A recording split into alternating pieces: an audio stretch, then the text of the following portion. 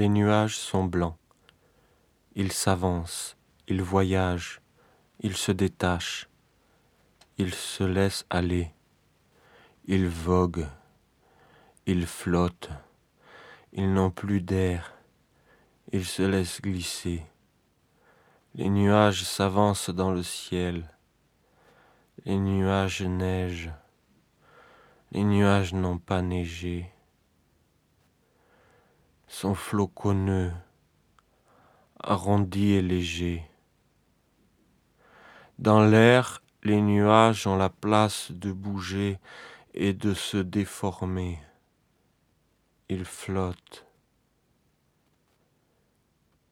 Ils ne touchent pas la terre. Ils ne s'appuient pas. Ils s'avancent. La chose sûre est qu'il existe des nuages qui flottent et que les nuages sont dans le ciel et qu'ils y flottent. Si le ciel est couvert de nombreux nuages, les nuages crèveront. Les nuages n'ont pas de forme, ont la forme de nuages, la forme de l'ensemble des nuages. Ils se détachent de la terre. Est-ce qu'ils n'ont pas de lien avec la terre? Est-ce qu'ils ne reposent pas sur la terre? Est-ce qu'il n'y a aucun rapport entre ce qui se passe dans les nuages et ce qui se passe sur terre? Il y a d'autres manières. Ils tournent, ils boursouflent, ils gonflent, ils vont, font des ronds, des voiles, des taches lumineuses. Il y en a le nombre qu'on veut, il y en a autant qu'on veut. On peut dire un nombre, des nombres, les nuages des nombres. Les nuages se reposent, ou sont passés, ou passent. Ce sont la manière dont les nuages passent, sont faits de passements. Suis-je nuageux? Je voudrais parler de l'amour aux enfants. Je voudrais parler de l'amour aux enfants qui ne savent pas ce qu'est faire l'amour. Je voudrais en parler à ceux qui ne savent pas encore. Aux enfants qui vont presque bientôt savoir. Les nuages n'ont pas le temps, ils ne s'arrêtent pas, ils n'ont pas le temps de s'arrêter. Ils reprennent leur chemin. Bourrasque, bourdonnement, bourgeons qui prennent de l'espace, qui prennent de la place, qui se promènent, qui s'épanouissent. Dire aux enfants comment c'est, combien c'est bien, comment ça se passe, la réalisation de l'amour. Comment, quand l'amour se réalise, je voudrais parler de l'amour aux enfants qui ne savent pas ce qu'est l'amour.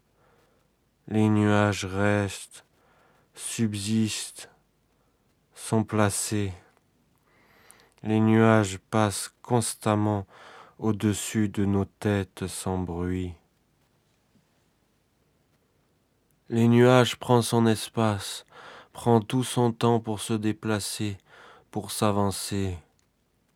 Les nuages ou la masse nuageuse, ou les masses ou le nuage, ou ce qui est tout ce qui est un nuage, ou un des nuages, ou un des groupes de nombreux nuages nombreux.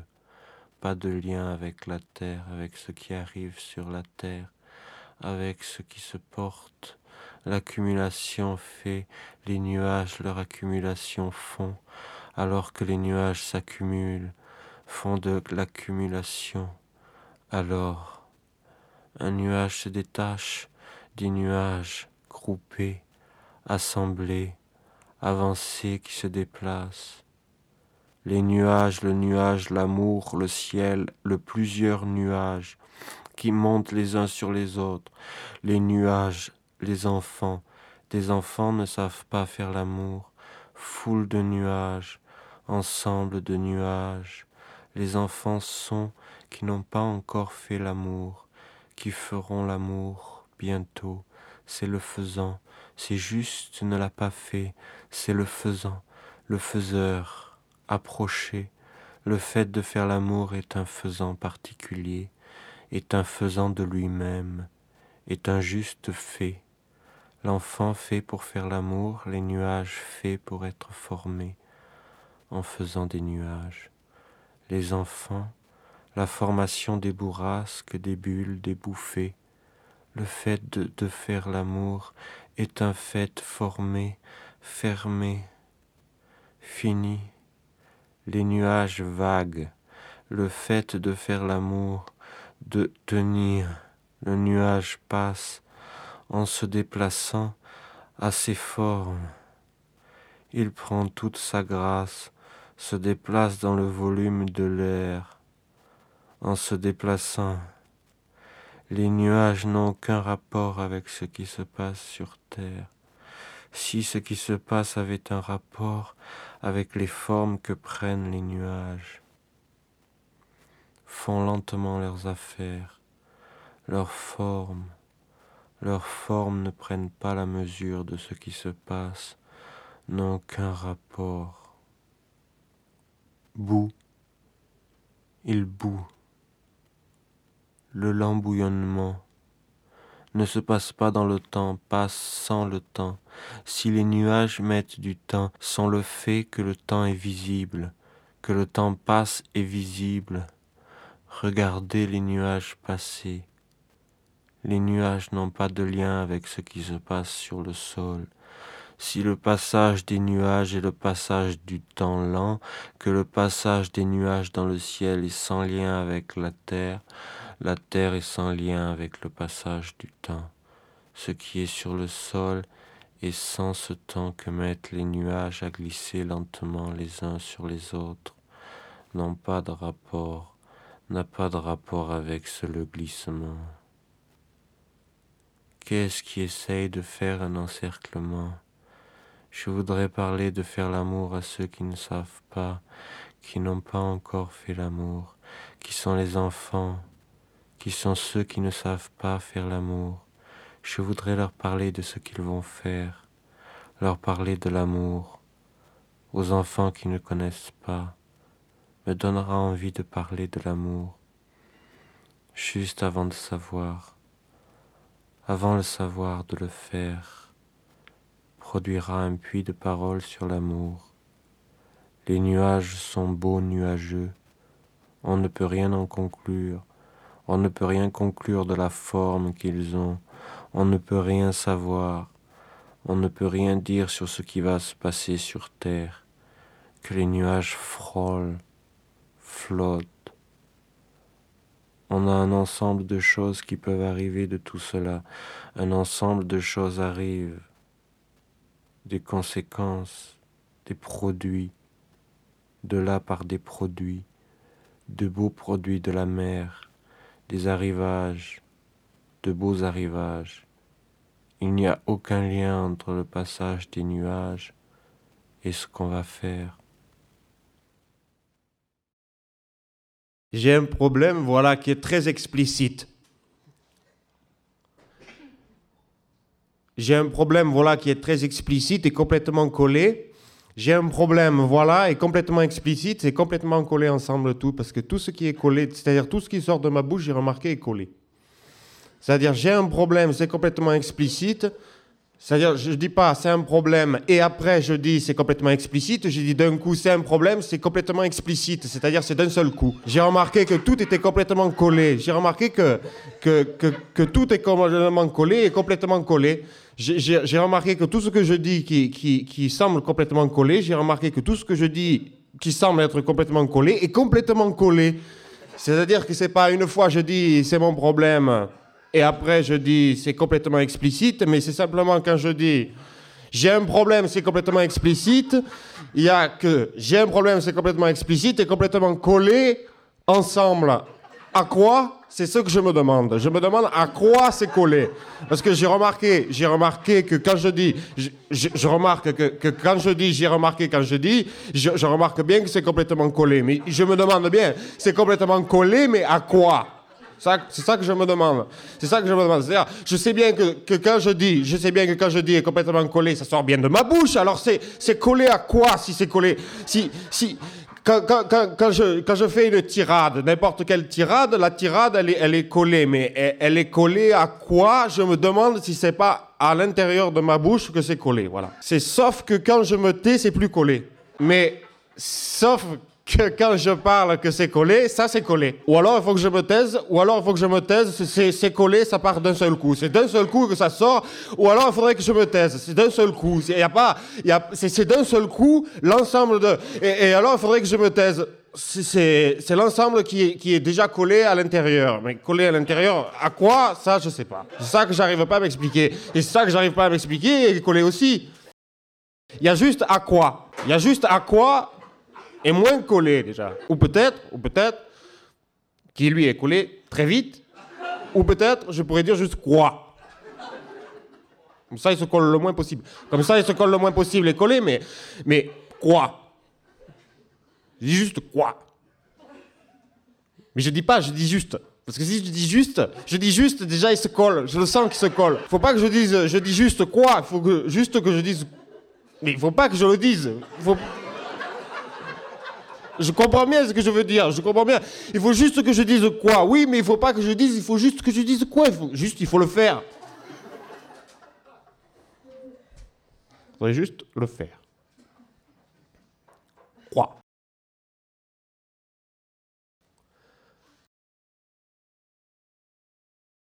Liste des langues que je parle. Je parle. Encombré, éduqué, qui en écrit, en bestiaux, en artio, en mégère, ivoiré, en alecro, en artiple humé, en glas, en pire, en perpipi, en mi, en ennemi, en mi, en potelati, en tapin, en sahaling, en cuisson, tric, en saglouside,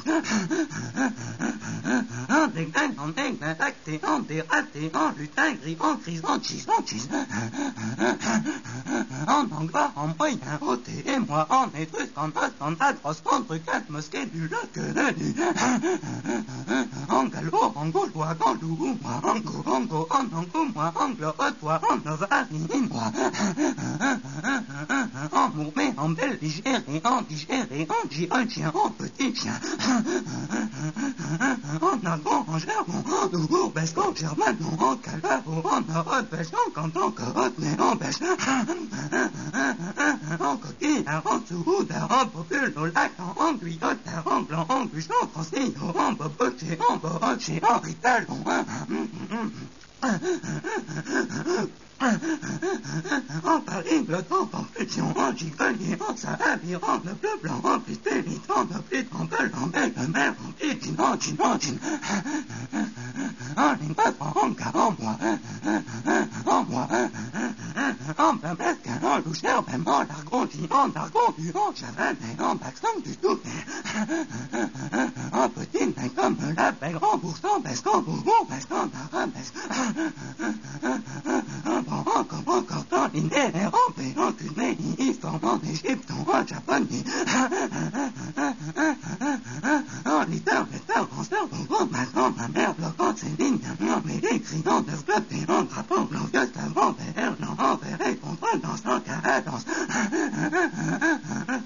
en hollandais, en bêteur, en fleming, en viande de jol, en viande de violin, en chien, en sudénois, en panlangue, en chair de main, en mère de chien,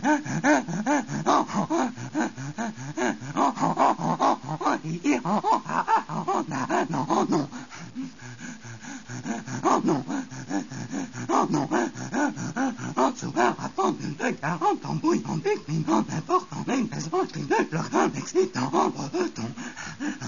En breton. Voir une patience, tâchement, français, en journal du soir, en voyant sorrifique, en glamour, en égo, défectueux, en calcul, marquant, énigtien, en chien, en trou, en bien du trou, en verré contre trou, en cours des trous, en vissé, en versa, en buté, en bagou, en caca, en caca, en caca, etc. And stout her own firms and the riddled on her broad, lest art at will sprawled, and they say our own throats. Don't ill in a rule, and an ill hand stirred, while half got muddy hun under the years to do blood. And love, don't thrive, don't grey, unbroad, hell start in your salt, and the wrath in the price. I held in the broad and then fetch me supply. Wells and the delicious instrument had styled, I rolled in the soul, I rolled in the phrase, and rolled in the dances and had me just stayed. Wall down, hold hand, stepped to the railed, a heavy crawl, and I answered some president to those in that phrase, scale on, screaming on, heading, screaming on, heading, all in heaven seas, island, hidden, the strain and the 50 strands, all on her voice in the play. Hi,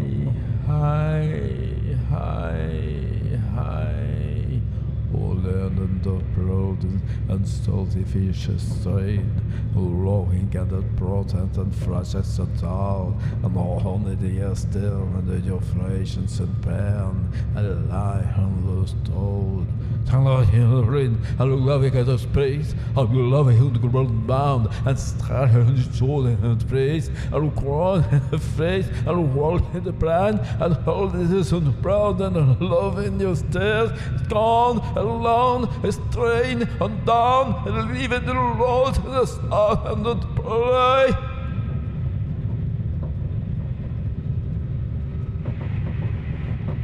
Alors j'ai rencontré un homme de merde et je l'ai bien regardé et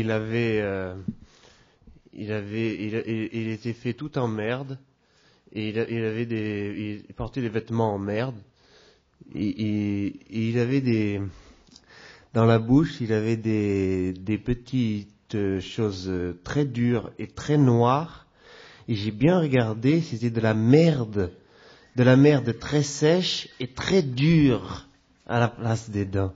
Et je regardais sa bouche, je regardais à l'intérieur de sa bouche, et il y avait une sorte de merde pâteuse et un peu coulante, et c'était dans sa bouche, et ses yeux étaient complètement vitreux, c'est-à-dire ça coulait marron, ça coulait un peu gluant et marron vitreux, et j'ai bien regardé au fond de ses yeux, et c'était de la merde. Et après j'ai regardé dans sa tête, et j'ai vu qu'à l'intérieur de sa tête, il y avait comme ça 2 morceaux de merde très serrés, très noués, très noués, qui faisaient des tortilles comme ça dans son cerveau, dans sa tête, et c'était de la merde très serrée. Et je regardais au fond de son cœur, et son cœur c'était un gros bloc de merde. Et il y avait du jus qui sortait de son cœur, du jus marron, sale, c'était un gros jus de merde qui circulait de partout, et je me suis dit, c'est pas possible qu'un homme comme ça soit vraiment entièrement plein de merde. Alors j'ai regardé dedans encore, il y avait un ventre, et dans son ventre c'était très noué aussi. J'ai bien regardé, c'était bien de la merde aussi qu'il y avait dans son ventre. C'était des tuyaux, mais des tuyaux de merde. Et à l'intérieur des tuyaux de merde, il y avait une sorte de merde plus molle qui était à l'intérieur. Et je me suis dit, c'est pas possible qu'un homme soit complètement plein de merde. Alors je l'ai écouté parler. Tout ce qu'il disait, c'était de la merde.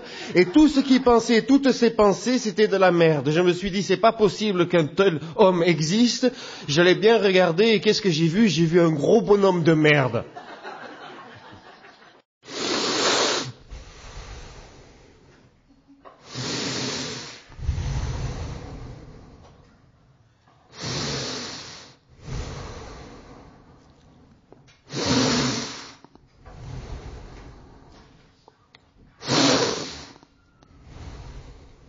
Je gonfle.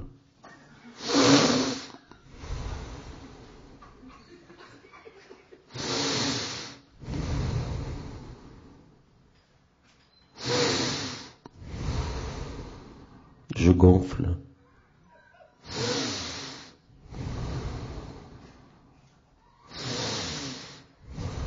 Ça fait 30 ans que je gonfle comme ça.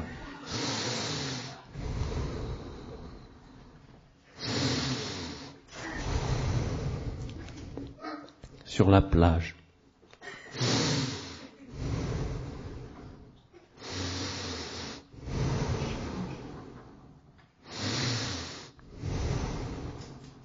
Des fois, on voit passer des gens.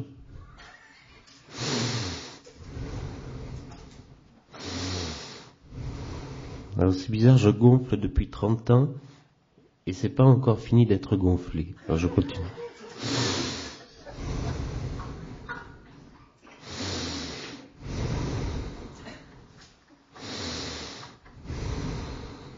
Ça m'ennuie pas de gonfler.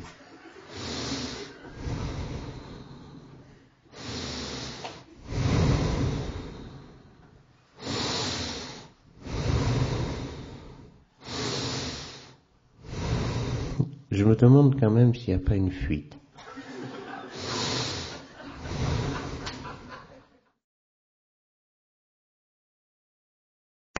Tambour. Tambour, on peut l'appeler tombola. On peut à la place de dire tambour, dire tombola. C'est-à-dire qu'au lieu de dire je vais toucher un tambour mou, on dirait à ce moment-là, on met tombola à la place de tambour, parce que tombola ça marche très bien pour remplacer tambour. Au lieu de dire je vais toucher un tambour mou, on peut dire simplement on va à la tombola.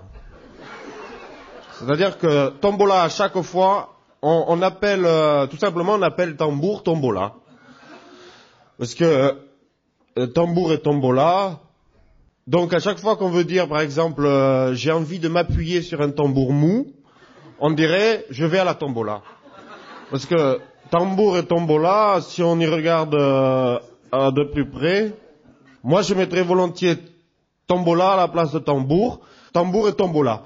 Et ça fait que, au lieu de dire par exemple oh le beau tambour mou, j'ai bien envie de toucher ce beau tambour mou, on dirait je vais à la tombola. Parce que ça me semble assez proche. Tambour qui est et tombola aussi. Parce que tambour, on pourrait dire tambour a sa personnalité propre. Tambour, on le sent bien, ça sonne bien. Tambour, tombola aussi, il marche bien comme ça pour ça. Donc au lieu de dire oh et puis après tout, on pourrait peut-être appuyer sur ce tambour mou. À la place de cette longue phrase, on pourrait dire allons à la tombola. Allez tous, on va à la tombola. Allez, on y va tous, on va à la tombola. Et au lieu de allez tous, on va à la tombola, on pourrait dire oh, quel beau tambour mou. Parce que tambour et tombola, en gros, ça va ensemble. Nous formons un monde magique. Le monde est magique, nous formons un monde magique. On pourrait le remplacer par allons à la tombola. On va à la tombola.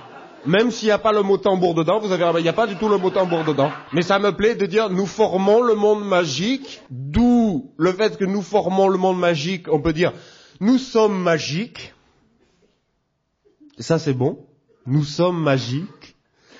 Au lieu de dire ça, on pourrait tout simplement dire allez on va à la tombola. Et quand on dit allez on va à la tombola, on veut dire par là, en fait, on veut dire nous formons tous un monde magique, nous sommes magiques. Le monde est magique. Oh, une onde. Les ondes sont invisibles, mais on peut les sentir. Je ne sais pas si vous arrivez à les sentir, mais des fois on les sent passer. Alors, quand on les sent passer, on fait oh, une onde.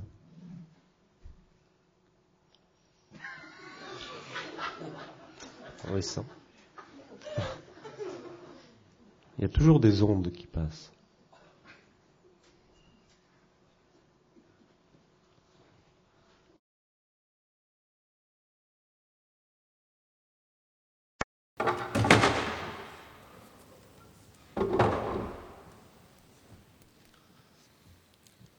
Je suis tombé nez à nez avec un parpaing. Le parpaing était par terre, une brique creuse, grise. Et dès que je l'ai vu, dès que j'ai vu ce parpaing, je me suis dit, je vais le soulever, je vais le prendre dans mes bras, je vais le garder avec moi. Mais je le pensais, je vais prendre ce parpaing dans les bras. Et quand je le regardais, il ne se soulevait pas. Quand je le regardais, je me disais, tiens, mais mon regard ne soulève pas ce parpaing. Pourtant, je le regardais attentivement et je voulais vraiment, je l'avais vraiment dans la tête. Le fait que ce parpaing, je devrais le prendre dans mes bras et le garder. Et en m'imaginant comme ça, prendre le parpaing dans mes bras, je me disais, bon, une fois que tu prends le parpaing dans tes bras, tu l'as soulevé avec tes mains, tu l'as dans les bras, qu'est-ce que tu fais ? C'est-à-dire que je m'imaginais déjà, avec le parpaing dans les bras, un parpaing donc lourd, une grosse brique grise creuse mais lourde, dans les bras, je l'aurais soulevé avec les mains, je me serais penché, je l'aurais prise contre moi, et je l'aurais soulevée, je l'aurais dans mes bras, je la garderais sur moi, et une fois que je l'aurais sur moi, je ne saurais pas quoi en faire. C'est ça le problème, c'est que je m'imaginais déjà l'avoir soulevée, l'avoir prise dans mes bras, mais je ne savais pas quoi en faire une fois que je l'avais sur moi. Donc je m'imaginais très bien, même immédiatement, dès que j'ai vu le parpaing par terre, je me suis dit, je vais le prendre dans mes bras. Il n'y a qu'une chose à faire, si je vois un parpaing par terre, je le prends, je le soulève. Alors, je le soulève en me penchant et en le prenant dans mes mains, parce que simplement par le regard, même en le regardant attentivement, il ne se soulevait pas. C'est-à-dire que je n'avais pas un regard souleveur. Pourtant, je le regardais attentivement et je voulais le prendre dans mes bras, mais mon regard à lui tout seul ne soulevait rien, n'arrivait pas à soulever le parpaing. Alors, je l'imaginais, plutôt que de le regarder et de me dire que mon regard allait le ramener vers moi, je pensais, je m'imaginais déjà me penchant, je m'imaginais déjà l'avoir dans mes bras, l'avoir dans mes mains, le prendre, le ramasser, le porter un peu vers le haut et le prendre sur moi et l'avoir dans les bras. Et une fois que je l'avais dans les bras, je ne savais plus quoi en faire. Donc je restais là avec le parpaing sur moi, dans ma tête, puisque je m'imaginais avoir pris le parpaing dans mes bras, et je ne savais pas quoi en faire, et pourtant il était lourd. Mais je ne savais pas pourquoi j'avais pris un parpaing dans mes bras, parce que je n'avais aucune raison. Je n'étais pas en train de bâtir une maison ou de faire un mur, donc je n'avais pas de raison de prendre un parpaing dans mes bras. Mais c'est simplement d'être tombé nez à nez avec un parpaing par terre qui m'a donné l'idée tout de suite. Quand je l'ai vu, je me suis dit, ce parpaing par terre, il faut que je le prenne dans mes bras. Parce qu'il faut que je le porte, il faut que je le soulève, il faut que je le tienne avec moi. Alors, un parpaing par terre tout seul n'est pas confus, lui. Il n'a pas de trouble. Il est tout seul par terre et il se tient bien et il tient le coup. Et moi, de mon côté, le voyant par terre seul, je me suis dit, il faut que je le mette dans mes bras, il faut que je le prenne sur moi. Et de là est née une sorte de confusion. J'étais un peu confusionné de vouloir, d'avoir envie d'avoir besoin de le porter, ce parpaing, d'avoir besoin de le prendre dans mes bras, d'avoir envie de le soulever de par terre et de le garder dans mes bras. Et je voulais absolument le prendre dans mes bras et le soulever. Pourtant, il n'avait rien fait, il n'avait pas bougé d'un millimètre, il n'était pas confus, et moi j'étais tout confus devant le parpaing en me disant, bon, je vais le prendre, je m'imaginais tout de suite, j'avais plein d'idées en tête, je me disais, bon, ce parpaing est tout seul par terre, moi je vais le prendre dans mes bras, je vais le porter, je ne sais pas ce que je vais en faire. Et je m'imaginais très bien avec cette idée, je ne sais pas ce que je vais faire de ce parpaing dans mes bras, je ne vais ni le poser à droite ou à gauche, ni faire un mur, ni de dérange personne. il est par terre, il est seul, il ne bouge pas, il est gris, il est creux et il n'embête personne. Et moi, de le voir, tout de suite, j'ai eu envie de le mettre dans mes bras et de le porter, c'est-à-dire de faire l'exercice physique, de me pencher et de le mettre sur moi et de le tenir et pesant, il est pesant, et de le tenir dans mes bras et de le porter. Donc je le portais déjà dans l'imagination et je ne savais toujours pas quoi en faire dans mes bras. Donc je faisais rien, j'avais le parpaing dans mes bras et je me disais, bon, ce parpaing aurait dû rester tout seul par terre. Mais il a fallu que je vienne, que je le rencontre, que je tombe nez à nez avec un parpaing et que j'ai eu envie de le porter. Parce que d'être tombé nez à nez avec un parpaing, ça m'a tout de suite donné envie de le porter dans mes bras.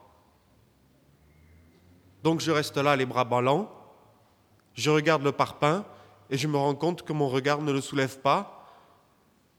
Et j'imagine tout de suite que je veux le porter et que si je le porte, je vais rester avec un parpaing sur les bras.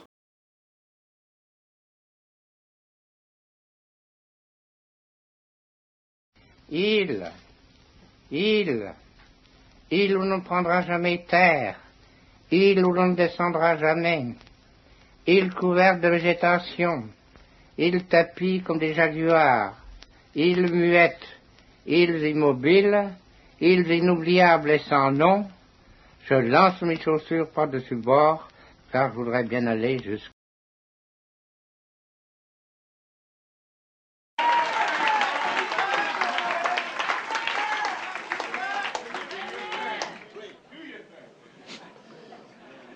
If I could find the spot where truth echoes, I would stand there and whisper memories of my children's future. I would let their future dwell in my past so that I might live a brighter now. Now is the essence of my domain, and it contains all that was and will be. And I am as I was and will be, because I am and always will be that nigger. I am that nigger. I am that nigger. I am that timeless nigger that swings on pendulums like vines through minds of booby-trapped minds that are enslaved by time. I am the life that supersedes lifetimes, I am. It was me with serpentine hair and a timeless stare that with a mortal glare turned mortal fear into stone time capsules. They still exist as the walking dead, as I do, the original sufferhead, symbol of life and matriarchy, severed head, Medusa. I am that nigger. I am that nigger. I am that nigger. I am a Negro, yes, Negro. Negro from necro, meaning death. I overcame it, so they named me after it. And I be spitting at death from behind and putting kick me signs on its back, because I am not the son of Shaklack Clack. I am before that. I am before. I am before. Before death is eternity. After death is eternity. There is no death. There's only eternity. And I be riding on the wings of eternity like, yeah, shaklack, clack. But my flight doesn't go undisturbed because time makes dreams defer. And all of my time fears are turning my days into daymares. And I live daymares, reliving nightmares that once haunted my past. Shaklack, clack, time is beating my ass. And I be having dreams of chocolate-covered watermelons filled with fried chickens like piñatas, with little pickaninny sons and daughters standing up under them with big sticks and aluminum foil, hitting them trying to catch pieces of fallen fried chicken wings. And Aunt Jemima and Uncle Ben are standing in the corners with rifles pointed at the heads of the little children. Don't shoot the children, I shout. Don't shoot the children, but they say it's too late. They've already been infected by time, but this shit is before my time. I need more time. I need more time. But it's too late. They start shooting at the children and killing them 1 by 1, 2 by 2, 3 by 3, 4 by 4, 5 by 5, 6 by 6. But my spirit is growing 7 by 7, faster than the speed of light, because light only penetrates the darkness that's already there, and I'm already there. I'm here at the end of the road, which is the beginning of the road beyond time, but where my niggas at?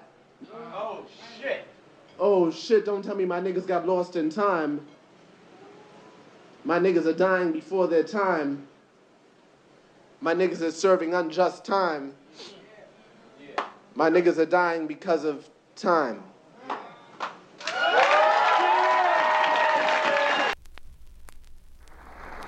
Woman.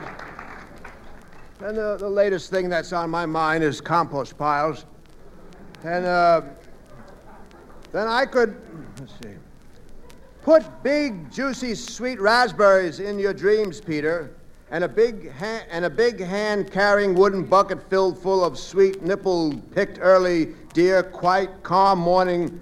Deck the borders of 75-acre farm with a good raspberry-producing variety. Take care of each bush. Mulch it with best food. Prune the old stalks. And in 5 years, how many one-hand wooden buckets will you be picking? Is that 1 gallon wooden bucket or 2 gallon wooden bucket? Well, I don't know. If it's 2 gallons, the first raspberries picked on the bottom might be squashed to death, and that might be all right if it's used for jam. Dear raspberries made into jam, winter toast jam, are you so sweet in your nipple treat that sugar nor honey needs to be mixed in the preparation preserves pot? I'm going to sing a song to my raspberry bushes and tell them their sweet red fingertips are as sweet as the growing sun. I'm going to sing to them a song all day long and tell them their red eyes are so sweet that every berry is a little red sun come down to earth for me to look at closer. Millions of little red sweet suns surrounding the farm.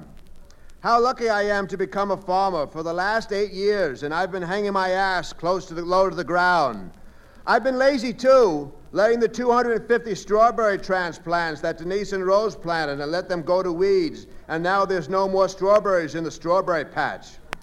And hit myself over the head with a thin wooden stick. I went walking over the patch, and there, lo, behold, there was a strawberry growing tall as a weed. No strawberry red fruit, but long strawberry stem and huge strawberry leaves trying to grow as tall as the knee-high weeds. How lucky I am to be a New York City farmer. Every time I come from the country into the city in late fall, and just about when the first snow falls, and then I sit back and think, poor New York City. It doesn't recycle its shit and piss. There's so much human manure dropped, just like chicken droppings, and all for it to be wasted and now to be turned and not be turned into fertilizer. It is more sad than the sudden disappearance. Million bowls of fresh raspberries to be eaten free on the corner of 12th Street and 1st Avenue. Poor New York City. Even simple cows don't throw away their shit, but let it drop near where there are many eating spots, and next year it grows into better green grass than before. It's true. For decades, New York City has been saying, I don't give a shit, and that's what it all means.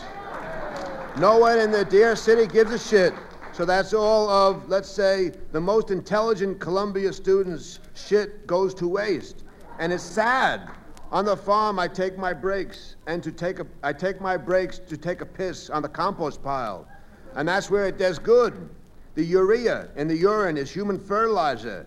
And if there is some way of only getting all the city pissing collected for me to bring it out to the farms and start feeding to the soils upstate, I would be willing to work free on this recycling New York City human waste in return for a couple of loads of recycled human shit and piss. Then I could take on where Charlie left off. Oh, for the life of a city shitter, that's the life for me. Anyway, Howl for Carl Solomon. I saw the best minds of my generation destroyed by madness, starving, hysterical, naked, dragging themselves through the Negro streets at dawn looking for an angry fix. Angel-headed hipsters burning for the ancient, shuddering connection to the starry dynamo in the machinery of night, who poverty and tatters and hollow-eyed and high sat up smoking in the supernatural darkness of cold water flats floating across the tops of cities contemplating jazz, who bared their brains to heaven under the L and saw Mohammedan angels staggering on tenement roofs illuminated, who passed through universities with radiant, cool eyes hallucinating Arkansas and Blake Light tragedy among the scholars of war, who were expelled from the academies for crazy and publishing obscene odes on the windows of their skull, who ate fire in paint hotels, or drank turpentine in Paradise Alley, death, or purgatoried their torsos night after night with dreams, with drugs, with waking nightmares, alcohol and cock and endless balls, incomparable blind streets of shuddering cloud and lightning in the mind, leaping toward poles of Canada and Patterson, illuminating all the motionless world of time between. Peyote solidities of halls, backyard green-treed cemetery dawns, wine drunkenness over the rooftops, storefront burrows of tea-head joyride, neon blinking traffic light, sun and moon and tree vibrations in the roaring winter dusks of Brooklyn, ashcan rantings and kind king light of mind, who chained themselves to subways for the endless ride from Battery to Holy Bronx on Benzedrine until the noise of wheels and children brought them down shuddering, mouth-racked and battered, bleak of brain, all drained of brilliance in the drear light of zoo, who sank all night in submarine Bickfords and floated out to sit through the stale beer afternoon in desolate Fugazis, listening to the crack of doom on the hydrogen jukebox, who talked continuously 70 hours, from park to pad to bar to Bellevue to museum to the Brooklyn Bridge, a lost battalion of platonic conversationalists jumping down the stoops, off fire escapes, off windowsills, off Empire State, out of the moon.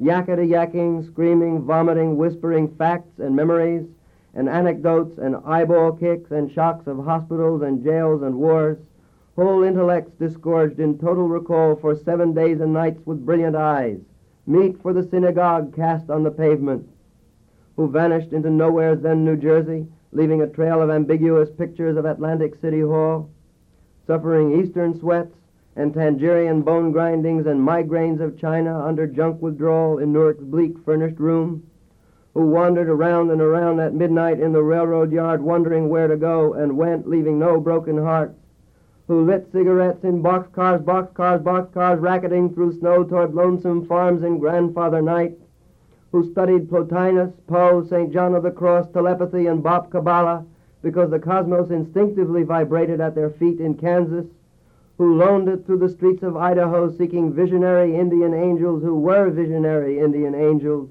who thought they were only mad when Baltimore gleamed in supernatural ecstasy, who jumped in limousines with the Chinamen of Oklahoma on the impulse of winter, midnight, streetlight, small-town rain, who lounged hungry and lonesome through Houston, seeking jazz or sex or soup, and followed the brilliant Spaniard to converse about America and eternity, a hopeless task, and so took ship to Africa, who disappeared into the volcanoes of Mexico, leaving behind nothing but the shadow of dungarees and the lava and ash of poetry scattered in fireplace Chicago, who reappeared on the West Coast investigating the FBI in beards and shorts, with big pacifist eyes, sexy in their dark skin, passing out incomprehensible leaflets, who burned cigarette holes in their arms, protesting the narcotic tobacco haze of capitalism, who distributed super-communist pamphlets in Union Square, weeping and undressing, while the sirens of Los Alamos wailed them down,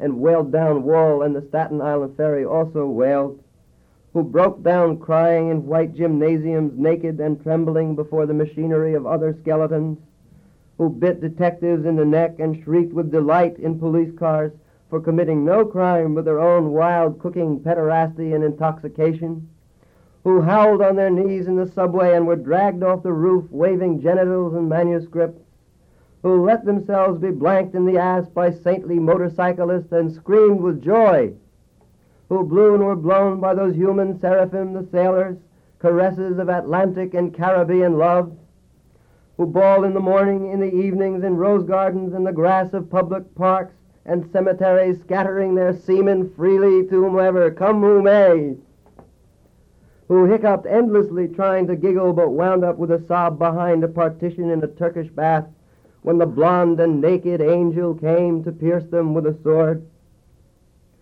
who lost their love boys to the three old shrews of fate, the one-eyed shrew of the heterosexual dollar, the one-eyed shrew that winks out of the womb, and the one-eyed shrew that does nothing but sit on her ass and snip the intellectual golden threads of the craftsman's loom, who copulated ecstatic and insatiate with a bottle of beer, a sweetheart, a package of cigarettes, a candle, and fell off the bed and continued along the floor and down the hall and ended fainting on the wall with a vision of ultimate snatch and come, eluding the last jism of consciousness, who sweetened the snatches of a million girls trembling in the sunset and were red-eyed in the morning but prepared to sweeten the snatch of the sunrise, flashing buttocks under barns and naked in the lake, who went out whoring through Colorado in myriad stolen night cars.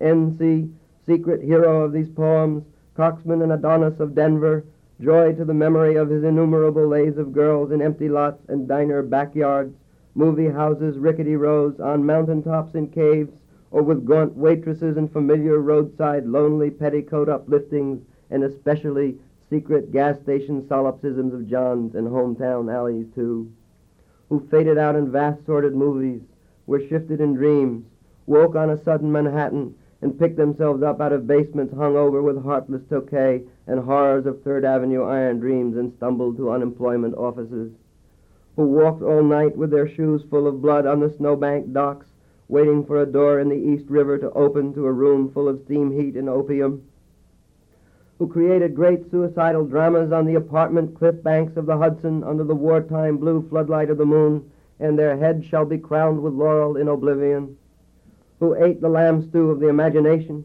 or digested the crab at the muddy bottom of the rivers of Bowery, who wept at the romance of the streets with their pushcarts full of onions and bad music, who sat in boxes breathing in the darkness under the bridge and rose up to build harpsichords in their lofts, who coughed on the 6th floor of Harlem, crowned with flame under the tubercular sky surrounded by the orange crates of theology, who scribbled all night rocking and rolling over lofty incantations which in the yellow morning were stanzas of gibberish, who cooked rotten animals, lung, heart, feet, tail, borscht, and tortillas, dreaming of the pure vegetable kingdom, who plunged themselves under meat trucks looking for an egg, who threw their watches off the roof to cast their ballot for eternity outside of time, and alarm clocks fell on their heads every day for the next decade, who cut their wrists 3 times successively, unsuccessfully, gave up, and were forced to open antique stores where they thought they were growing old, and cried, who were burned alive in their innocent flannel suits on Madison Avenue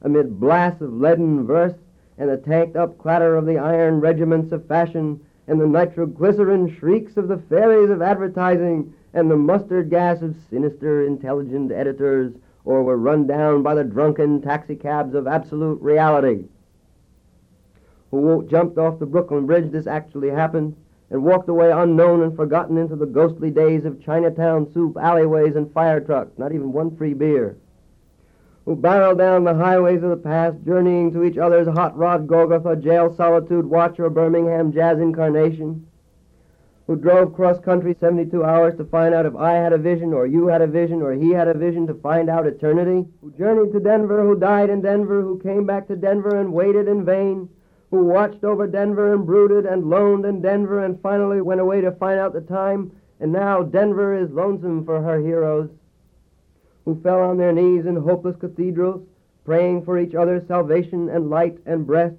until the soul illuminated its hair for a second, who crashed through their minds in jail, waiting for impossible criminals with golden heads and the charm of reality in their hearts, who sang sweet blues to Alcatraz, who retired to Mexico to cultivate a habit, or Rocky Mount to tender Buddha, or Tangiers to boys, or Southern Pacific to the black locomotive, or Harvard to Narcissus, to Woodlawn to the Daisy Chain or grave, who demanded sanity trials, accusing the radio of hypnotism, and were left with their insanity and their hands in a hung jury, who threw potato salad at CCNY lecturers on Dadaism, and subsequently presented themselves on the granite steps of the madhouse with shaven heads and a harlequin speech of suicide, demanding instantaneous lobotomy, and who were given instead the concrete void of insulin, metrosol, electricity, hydrotherapy, psychotherapy, occupational therapy, ping-pong, and amnesia, who in humorless protest overturned only one symbolic ping-pong table resting briefly in catatonia,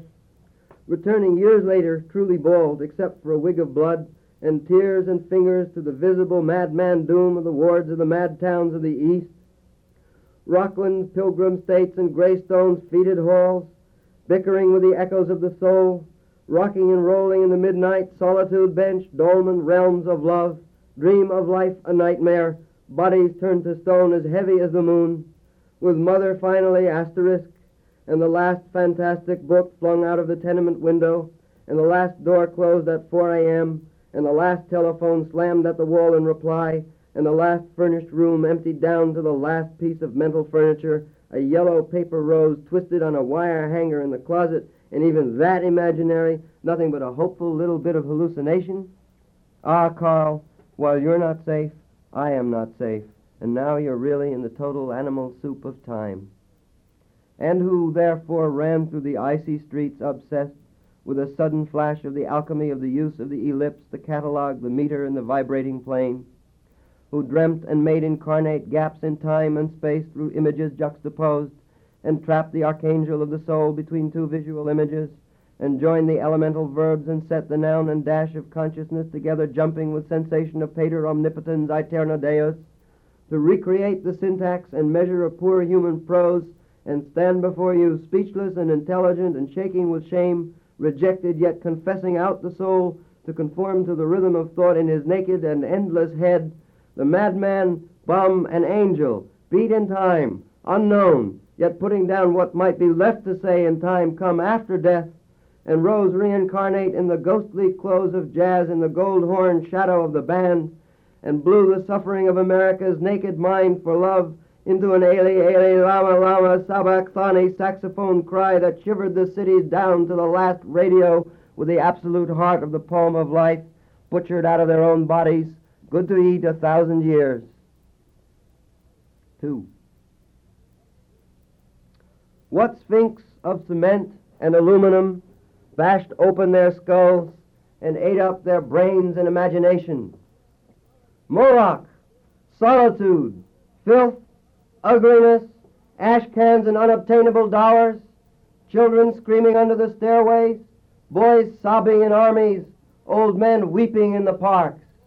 Moloch, Moloch, nightmare of Moloch, Moloch the loveless, mental Moloch, Moloch the heavy judger of men, Moloch the incomprehensible prison, Moloch the crossbones soulless jailhouse and congress of sorrows, Moloch whose buildings are judgment, Moloch the vast stone of war, Moloch the stunned government, Moloch whose mind is pure machinery, Moloch whose blood is running money, Moloch whose fingers are 10 armies, Moloch whose breast is a cannibal dynamo, Moloch whose ear is a smoking tomb, Moloch whose eyes are 1,000 blind windows, Moloch whose skyscrapers stand in the long streets like endless Jehovahs, Moloch whose factories dream and croak in the fog, Moloch whose smokestacks and antennae crown the cities, Moloch whose love is endless oil and stone,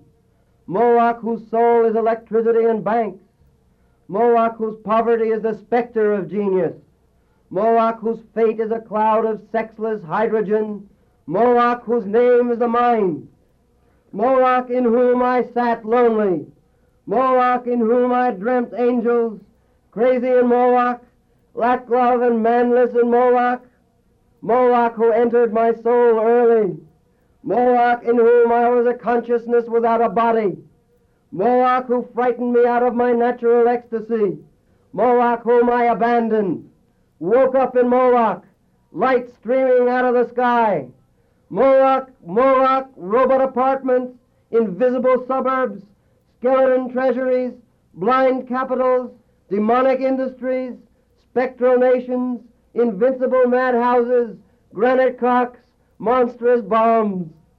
They broke their backs lifting Moloch to heaven, pavements, trees, radios, tons, lifting the city to heaven which exists and is everywhere about us. Visions, omens, hallucinations, miracles, ecstasies, gone down the American river. Dreams, adorations, illuminations, religions, the whole boatload of sensitive bullshit. Breakthroughs over the river. Religions, gone down the flood. Flips, crucifixions, highs, epiphanies, despairs, 10 years, animal screams and suicides, minds, new loves, mad generation, down on the rocks of time. Real holy laughter in the river. They saw it all, the wild eyes, the holy yells. They bade farewell. They jumped off the roof to solitude, waving, carrying flowers, down to the river, into the street. 3. Carl Solomon, I'm with you in Rockland where you're madder than I am. I'm with you in Rockland where you must feel very strange. I'm with you in Rockland where you imitate the shade of my mother. I'm with you in Rockland where you've murdered your 12 secretaries. I'm with you in Rockland where you laugh at this invisible humor. I'm with you in Rockland where we are great writers on the same dreadful typewriter. I'm with you in Rockland where your condition has become serious and is reported on the radio. I'm with you in Rockland where the faculties of the skull no longer admit the worms of the senses. I'm with you in Rockland where we drink the tea of the breasts of the spinsters of Utica. I'm with you in Rockland where you pun on the bodies of your nurses, the harpies of the Bronx. I'm with you in Rockland where you scream in a straitjacket that you're losing the game of the actual ping-pong of the abyss. I'm with you in Rockland where you bang on the catatonic piano, the soul is innocent and immortal, it should never die ungodly in an armed madhouse. I'm with you in Rockland where 50 more shocks will never return your soul to its body again from its pilgrimage to a cross in the void. I'm with you in Rockland where you accuse your doctors of insanity and plot the Hebrew socialist revolution against the fascist national Golgotha. I'm with you in Rockland where you'll split the heavens of Long Island and resurrect your living human Jesus from the superhuman tomb. I'm with you in Rockland where there are 25,000 mad comrades all together singing the final stanzas of the Internationale. I'm with you in Rockland where we hug and kiss the United States under our bed sheets, the United States that coughs all night and won't let us sleep. I'm with you in Rockland where we wake up electrified out of the coma by our own souls, airplanes roaring over the roof. They've come to drop angelic bombs. The hospital illuminates itself. Imaginary walls collapse. Oh, skinny legions, run outside. Oh, starry spangled shock of mercy, the eternal war is here. Oh, victory, forget your underwear, we're free. I'm with you in Rockland in my dreams. You walk dripping from a sea journey on the highway across America in tears to the door of my cottage in the western night. Texte est expressif. Le texte est intense. L'expressivité du texte est bonne. Le texte est bon. Il sort sonore et vrai. Le texte a une bonne expressivité. Le texte est expressif et intense. Le texte extirpe. L'expressivité du texte est suffisante. Le texte est bon. Le texte est compréhensif. Il extrait. L'intensité du texte est suffisante. Le texte exprime. Le texte est français et explicite. Il est compréhensif et juste. Le texte explique. Il est intéressant. Le texte construit, court et constructif. Il est intéressant. Il n'est pas incompréhensif et inintéressant et inexpressif.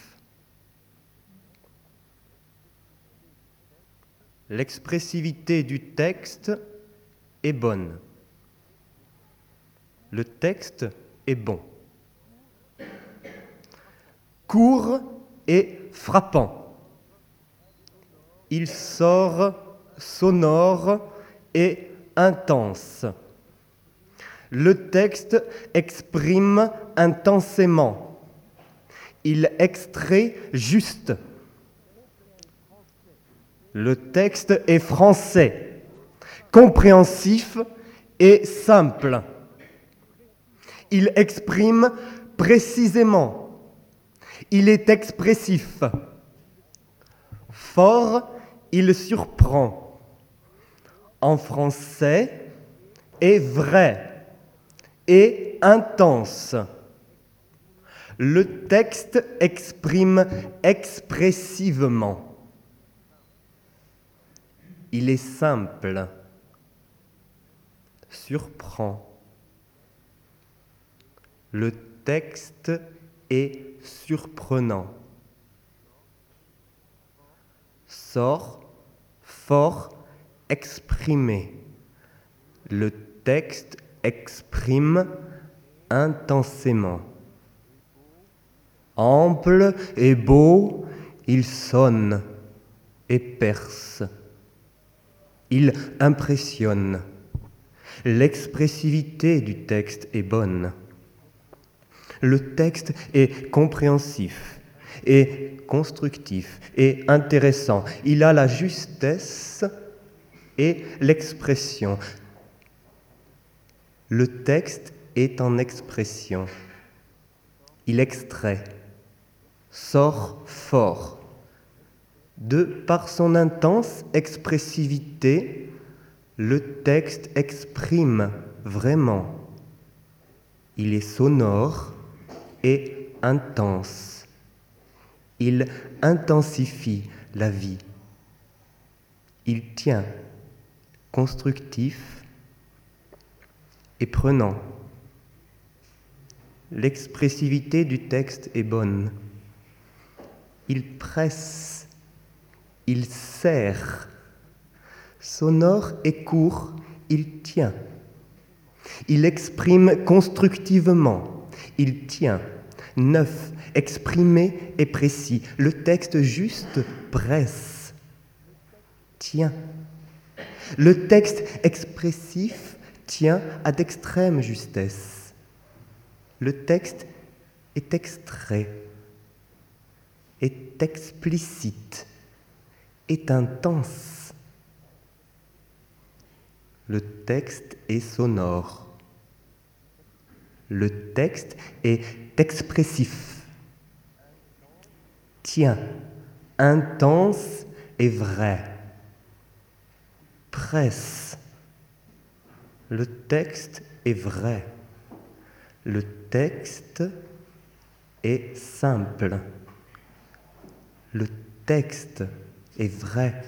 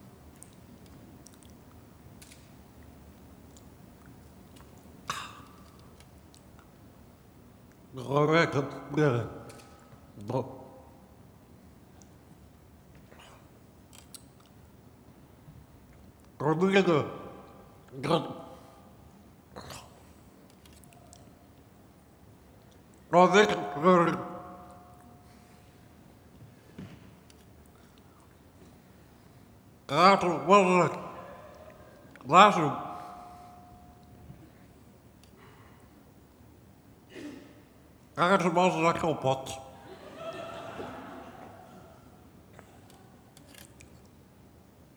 Là,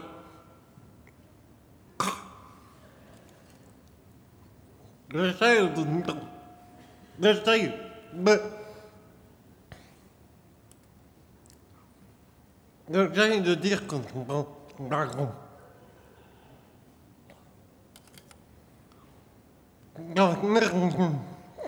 L'habitude de dire que je mange, j'aime manger. J'ai l'habitude de dire que je mange. Il y a un problème. Le problème, il y a un problème. Le problème, c'est que...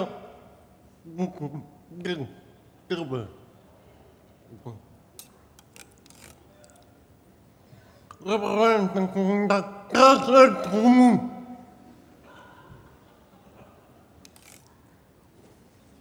Mais quand on trouve,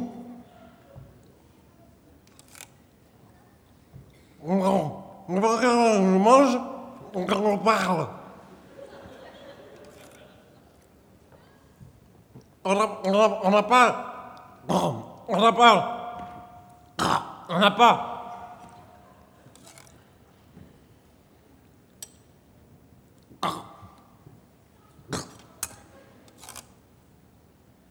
Quand je trouve.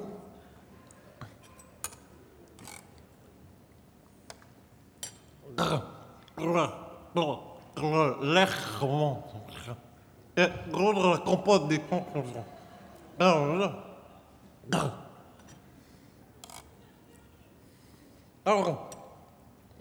je donne rien conseil.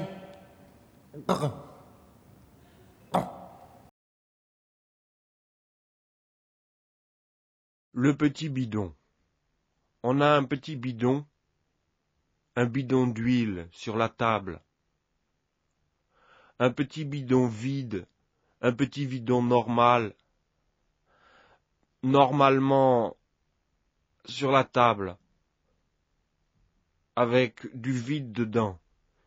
Il est fermé, mais il est vide. Si on regarde dans le petit bidon, on a du vide. On n'a rien. On regarde sur la table et on voit un petit bidon qui ne déborde pas de la table.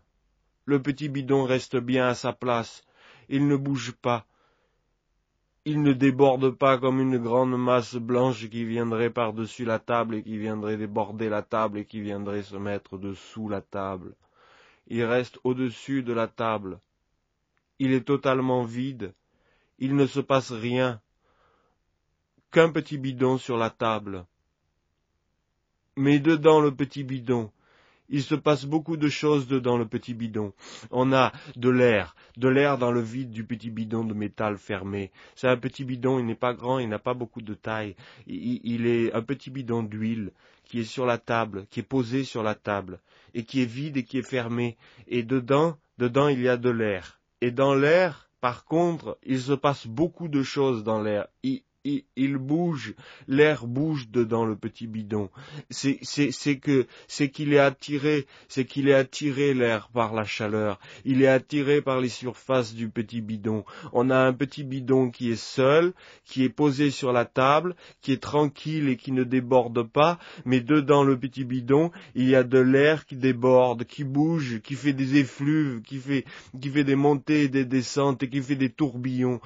L'air n'arrête pas de tourbillonner dedans le petit bidon. Il se passe beaucoup de choses dedans le petit bidon qui est posé sur la table et qui ne bouge pas. Il y a des événements de mouvement de l'air qui bouge et qui va taper contre le haut du bidon. Si c'est le haut du bidon qui est le plus chaud, et si c'est le bas du bidon qui est le plus froid, alors l'air va taper contre le haut du bidon et en tapant va rebondir et va faire un tourbillon et le tourbillon va redescendre et il y a encore un autre tourbillon qui va remonter de dessous une fois que le tourbillon va descendre. Il y a beaucoup d'air, il y a de l'air, c'est normal qu'il y ait de l'air dedans le bidon qui est fermé. Il y a de l'air qui bouge, il y a des mouvements, il y a des bouffées d'air qui bougent et qui rebondissent et qui se cognent. Ça se cogne beaucoup dedans le bidon. Et quand on regarde le bidon de l'extérieur, comme ça on voit sur la table, on voit juste un petit bidon en métal, tout fermé, tout simple, un petit bidon simple qui déborde pas, qui reste à sa place et qui bouge pas et qui n'a rien pour lui. Il est juste un petit bidon en métal. C'est juste du métal qui est fermé avec un bouchon. C'est un petit bidon avec un bouchon. Il est bien fermé. Il ne bouge pas. Il est gentil. Il est stable. Il reste là où il est. Quand on regarde sur la table, il n'y a absolument rien d'autre qu'un petit bidon. On regarde sur la table, on regarde en dessous de la table, il n'y a rien d'autre qu'un petit bidon posé sur la table.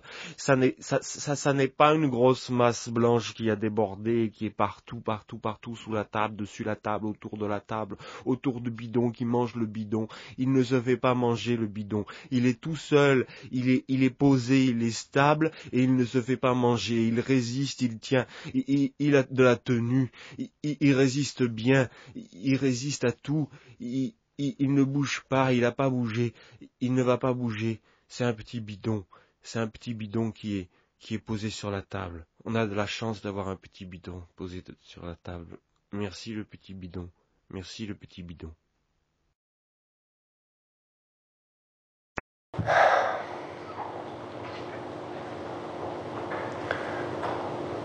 La poésie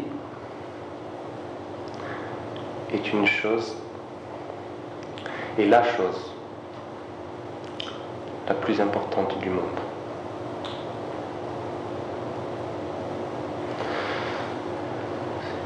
Quelque chose qui donne un sens, et il n'y a pas beaucoup de sens. Et je pense que dans toutes les choses importantes du monde, qui sont nombreuses, la poésie est, parmi toutes ces choses importantes, la chose la plus importante. Ça qui est belle et qui donne un sens. Les deux. Mêle les deux. C'est pas rien. La chose la plus importante.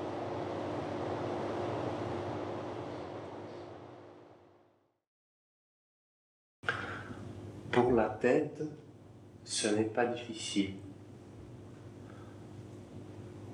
Tout le monde a une tête qui est à chaque fois la tête dure.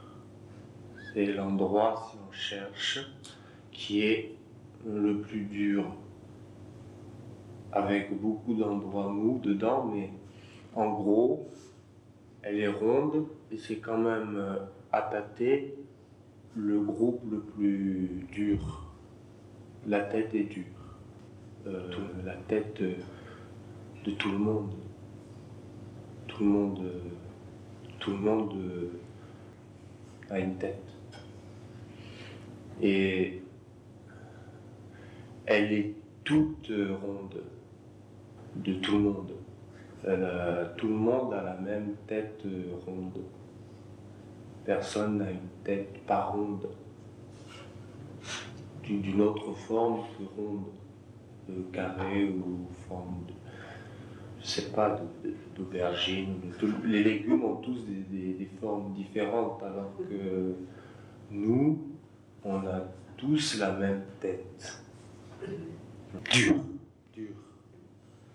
Quand on donne un coup,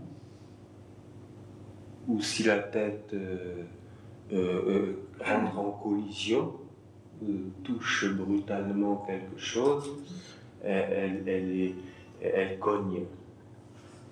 C'est-à-dire, il n'y a pas de mou qui amortit. C'est un choc à ce moment-là qui est collisionné, qui forme un choc brutal. Parce que elle est principalement, en gros, plutôt dure.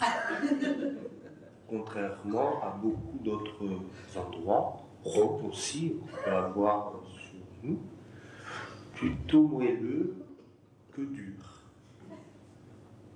Et le grand mystère, c'est que on a tous la même tête entièrement ronde, et même ronde, courbe au-dessus, complètement courbe. On n'a pas la tête plate, par exemple, mais totalement courbe, incurvée, comme ça, et qui rentre comme ça, tellement elle est courbe, qui rentre parfaitement en ligne avec la courbe du ciel, et le fait que le monde est parabolique aussi. Et le monde se pose exactement très bien sur la tête. Ils ont la même forme. Ils s'épousent complètement. Le monde est complètement rond, incurvé, parabolique, et la tête aussi, de son côté, en plus petit. Le monde se pose très très bien sur la tête. Comme ça, ils s'épousent, ils ont les mêmes formes. C'est pour ça qu'on comprend très bien le monde. On y est parfaitement à l'aise parce que la tête s'inscrit très très très agréablement dans la courbure creuse du ciel et du monde. toutes les têtes. Je veux dire qu'il y a quand même un certain nombre, beaucoup de têtes, à peu près toutes à hauteur d'homme, en extrémité, comme ça, flottant un peu. C'est-à-dire il n'y a rien au-dessus, hein, c'est le bout. Mais il y en a, par contre, à hauteur d'homme comme ça, qui se baladent. Ils ne sont pas immobiles, hein, ils sont un peu, ils bougent, mais de très peu, de quelques centimètres, un peu comme un bouchon sur des vagues d'eau. Mais il y en a quand même des milliards, ça. Tout rond et dur. Et il y a un mystère incroyable du fait qu'elles ont exactement toutes la même forme. Elles sont toutes pareilles, hein, toutes... j'ai compté 7 trous, toutes 7 trous, et une petite arête supplémentaire, comme ça, un peu droite au milieu. Mais sinon, à peu près toutes, elles ont 7 trous, et elles sont complètement rondes au-dessus. Et bon, je ne compte pas les deux petits paravents là, les deux petites oreilles sur les côtés. Je ne compte pas faire plus une boule. Hein. Sinon, c'est exactement le même schéma, la même forme. Des formes différentes, identiques, sphériques, à 5 milliards d'exemplaires. Et pourtant, parmi les 5 milliards, si vous en voyez un, bonjour Bob, ou bonjour Charles, ou bonjour Lucien. C'est-à-dire, vous pouvez, comme ça, sur 5 milliards de têtes absolument rondes, c'est difficile de dire quelle est la différence de l'une à l'autre, c'est tellement infime. Et pourtant, on vous montre n'importe laquelle des 5 milliards et vous pouvez lui donner un nom, à reconnaître.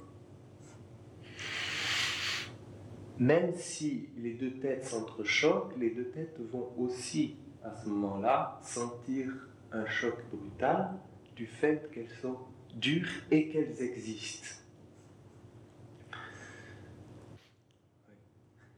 C'est peut-être ça, peut-être plus encore. C'est le fait qu'elles existent et qu'elles sont dures. C'est les deux un peu mêlés ensemble. C'est l'association des deux, au moment de la collision. C'est le fait qu'il y a quelque chose plutôt que rien, et que ce quelque chose est plutôt dur, et que la tête préexiste. C'est-à-dire que quand la pensée traverse une tête, il peut y avoir des pensées qui traversent les têtes, qui ne fait que traverser la tête, alors que la tête préexiste. Elle était déjà là, la tête, quand la pensée est venue la traverser. Hein? Elle était là. Il y a une pensée qui peut passer, mais ça ne change rien, la tête, elle était là. Et elle est là après, et elle est là. Elle peut passer la pensée, le nom de la tête qu'on a connu. Bon, il peut y avoir les noms de... La tête est là. On peut se dire, mais on va lui enlever la peau du visage, l'homme qui est là. La tête est là aussi. En tout cas, la pensée traverse ou ne traverse pas, elle est toujours là. On lui enlève les oreilles, on lui arrache toute la peau du visage, encore là. Toujours dur, tête dure. Tête ronde, tête dure.